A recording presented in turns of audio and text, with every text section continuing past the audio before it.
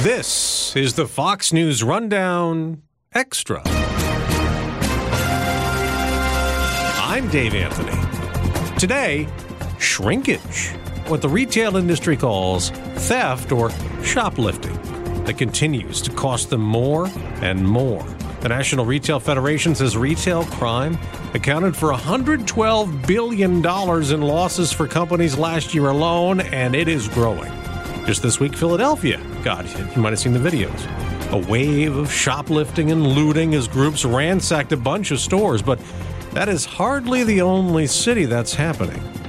Also this week, Target announced it's going to close 9 locations in New York City and Portland and Seattle and San Francisco.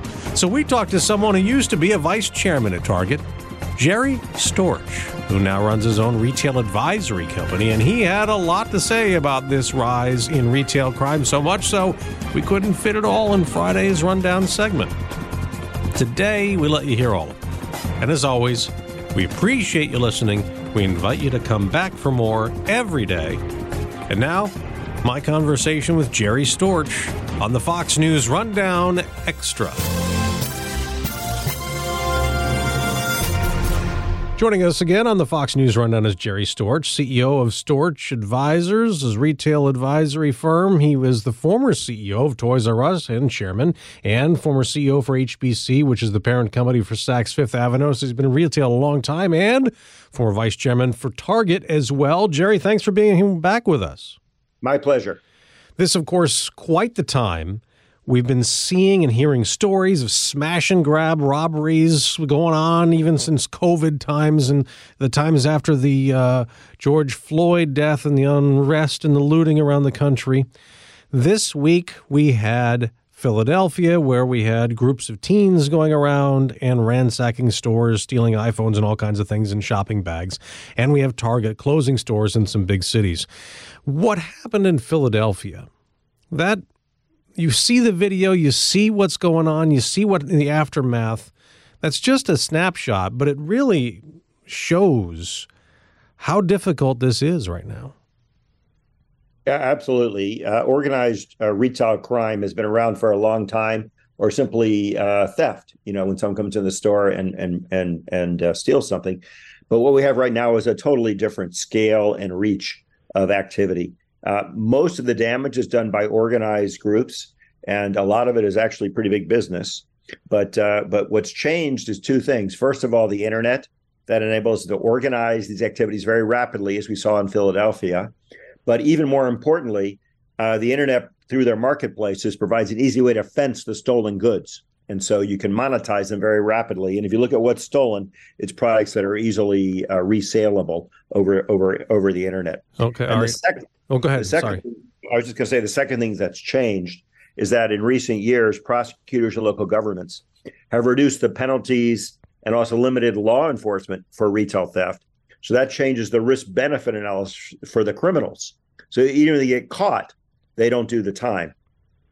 When you see what happened in Philadelphia, sometimes some of this is at night. And stores aren't open anymore in some cases. But they're able to go in and just grab what they can. And there's not much that the stores can do in that situation, right? Yeah, the criminals have this timed pretty accurately. They try to stay just a few minutes in each store so that they're in and out before any law enforcement can respond, or anyone can respond for that matter. So they pay a lot of attention to exactly what's going on in the environment around them, and they won't linger. But sometimes it's while the stores are open. Sure. To some people, it doesn't matter. The risk is, of course, they could hurt someone, whether it's store employees or customers. And that's a bad mistake for the criminals, because then they have a more serious crime that they've committed. But they're told, don't bring guns, don't bring weapons, by the way, for these smash and grabs, because then if you get caught, then you really will go to jail. But as long as you don't do that, they get arrested and they're out the next day. I was at a mall near me a few weeks ago. I was at a Dick's Sporting Goods, and it's one of those where it's attached, it has an entrance to the mall. So you go up the escalator, you go into the mall. So it's easy in and easy out from the street. And as I was going up the escalator, somebody was coming down running, and they had a giant bag over their shoulder. Now, security was chasing, but there was no way they're going to catch the guy, and he ran away. And then I said something when I was buying what I was buying, and I said, does this happen a lot? And she said, all the time. Absolutely. Dick's is one of the retailers, along with Target, that's been very outspoken about this. And why do they steal product from Dick's? Well, athletic shoes are one of the highest value items that the crooks steal, and they're one of the most easily resold, whether it's in physical or online marketplaces. So Dick's is a big target. All right, you talk about where there's this black market essentially for the goods. How does that work? And where are these things just sold? Just on online sites? So in the old days, which wasn't that long ago, they were sold principally at flea markets and swap meets. So you could go to any of these big flea markets and start looking on the tables there, and you'd find product that was obviously stolen, frequently as a private label product from individual retailers. Mm-hmm. And they didn't even try to hide it. It was pretty straightforward. Now they're much more sophisticated. So there are whole operations, for example, where they change lot numbers and expiration dates on products, where they make it more difficult to identify the source of the product. And then principally the products are sold online.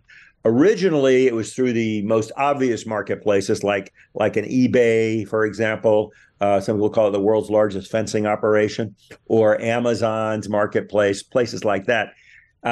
There's been some crackdown on that, and including federal legislation, where the marketplaces are more responsible than they used to be for the resale of obviously stolen goods. But so now a lot of the products change hands on what you might call the dark web.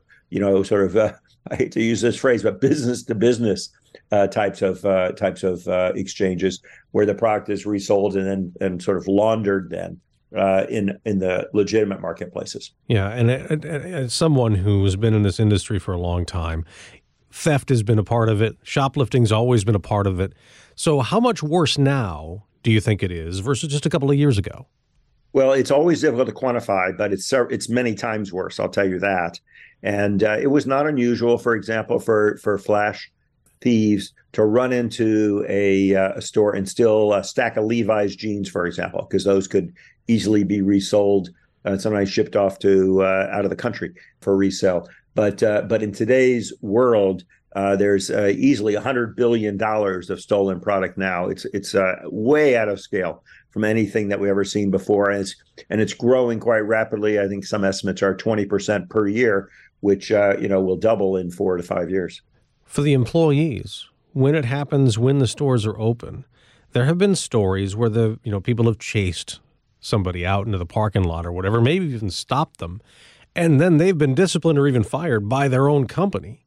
So what should employees do? What are they told to do? Well, the normal sort of average retail associate is not really trained to apprehend people and to fight with them in a violent fashion, and we don't want the employees getting hurt. So really, most retailers do not want employees tackling the crooks. Yeah. That is not part of their job description. They aren't even really set up to do it right. They're putting themselves in serious harm's way, and no amount of property theft is worth the serious injury to an employee. So what they're instructed to do is to call the police, call the people within the store who are trained to apprehend criminals, not to do it themselves. And so that's what the problem is that if everyone starts being a vigilante, then we're going to see a lot of the associates getting hurt, and we don't want that. If you were a store manager, would you fire an employee who did that? Well, I don't think I'd fire them. You might have to have some form of penalty, but I certainly wouldn't fire them. Right. I would probably speak to them, explain what their danger is to them, and say, look, we love you, we appreciate that you're protecting the property that way, but you're more valuable to us than a pair of sneakers. All right. Now, when I was in high school in the 1980s, my first job, you may remember this store, Consumers. It was like a service merchandise. You walked in and you looked at a catalog, you decided what you wanted, you brought it up, and then we went into the back and got the products, and you were on your way. that model is not really out there all that much anymore. But that's one way where it's harder to have shrink. Am I right? Well, unfortunately, we're getting to where a lot of stores are in some way are like that consumers or service merchandise type of a business model, because more and more product is being put under lock and key or behind locked glass doors. And that requires pushing a button or calling a sales associate to help you get the product, which isn't that far away from your experience that you're discussing from your days at consumers.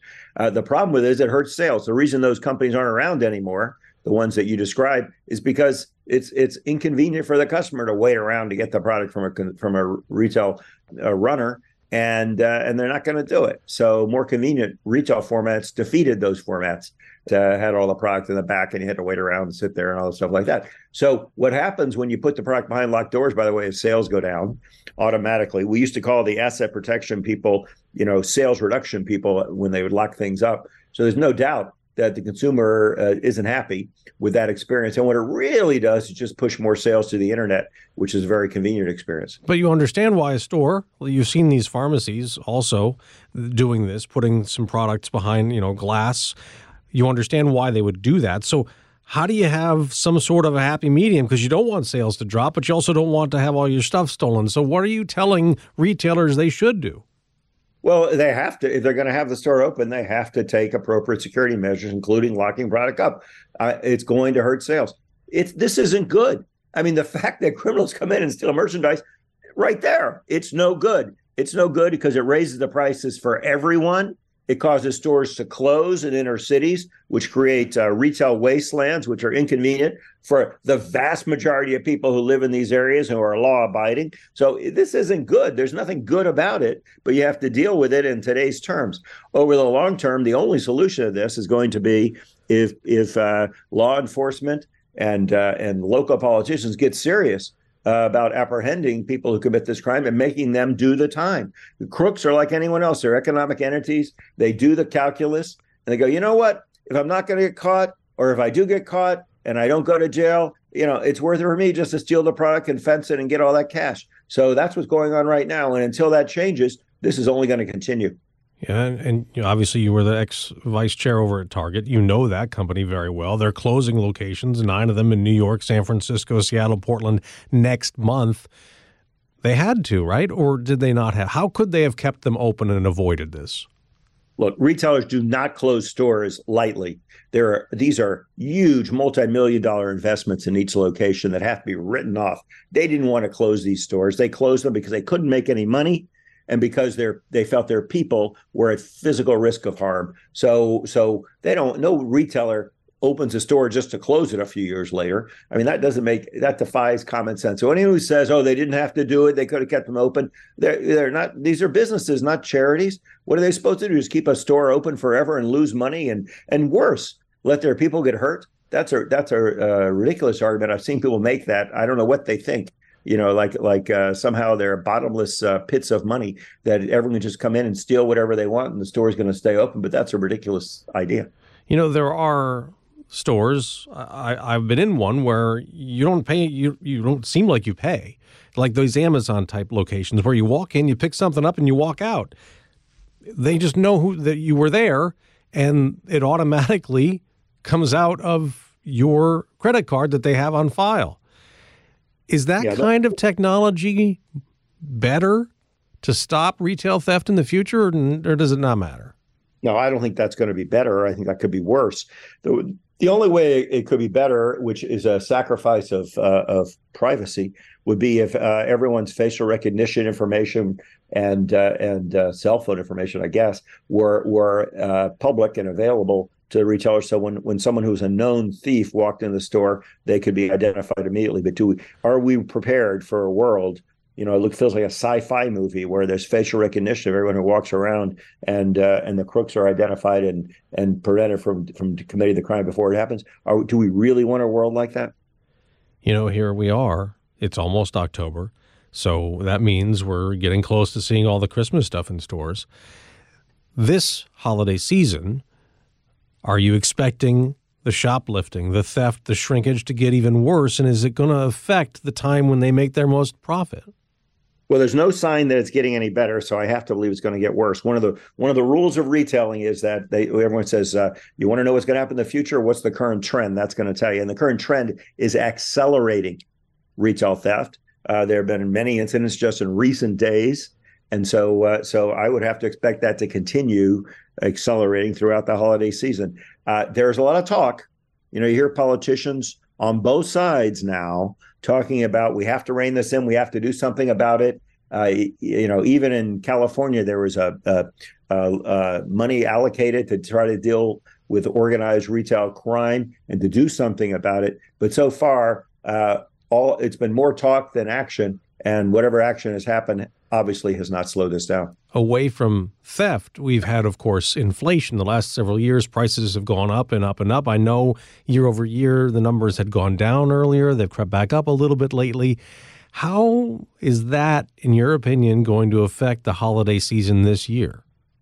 Well, I'm more negative than most commentators on the upcoming holiday season, and I hate to be that way because I always want to be positive about the country and its direction. But the consumers are very strained.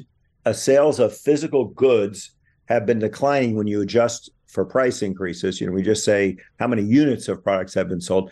Sales of physical goods have been declining for every month for a year now. If you look at it, a year-over-year trend in those sales. Consumers have been spending on services, so everyone says the consumer is still healthy. Well, some of those services are things like cruises and hotels and restaurants, and those definitely have been doing okay. But there's a lot of cracks in that now. Those are starting to slow down. And meanwhile, a lot of the service increase everyone cites as the reason for the healthy consumer are actually increases in medical expenses, which have been seen a high rate of inflation during this period, and rent, which is also inflated at a very rapid rate. And those are hardly consumer choices to pay their rent or to see the doctor. So I'm not so sanguine about the health of the consumer, given they're running out of the savings from the pandemic. The data shows that they're going into credit card debt. Credit card defaults are rising. Student loan repayments are coming due. I think this could be a very tepid holiday season at best. You are not painting a very rosy picture for retail these days. Well, it always comes back. That's the great news about our economy. I believe in America, and some of these things are cyclical, and so they will reverse themselves eventually. Jerry Storch, CEO for Storch Advisors, former vice chairman at Target, former CEO for Toys R Us. Great to talk to you. Thanks so much. My pleasure. You've been listening to the Fox News Rundown. And now, stay up to date by subscribing to this podcast at foxnewspodcasts.com. Listen ad-free on Fox News Podcasts Plus on Apple Podcasts. And Prime members can listen to the show ad-free on Amazon Music. And for up-to-the-minute news, go to foxnews.com. I'm Emily Campagno, and this is the Fox True Crime Podcast, bringing you closer to the story than you ever thought possible. Subscribe at foxnewspodcasts.com or wherever you download podcasts. These are the stories that keep you up at night.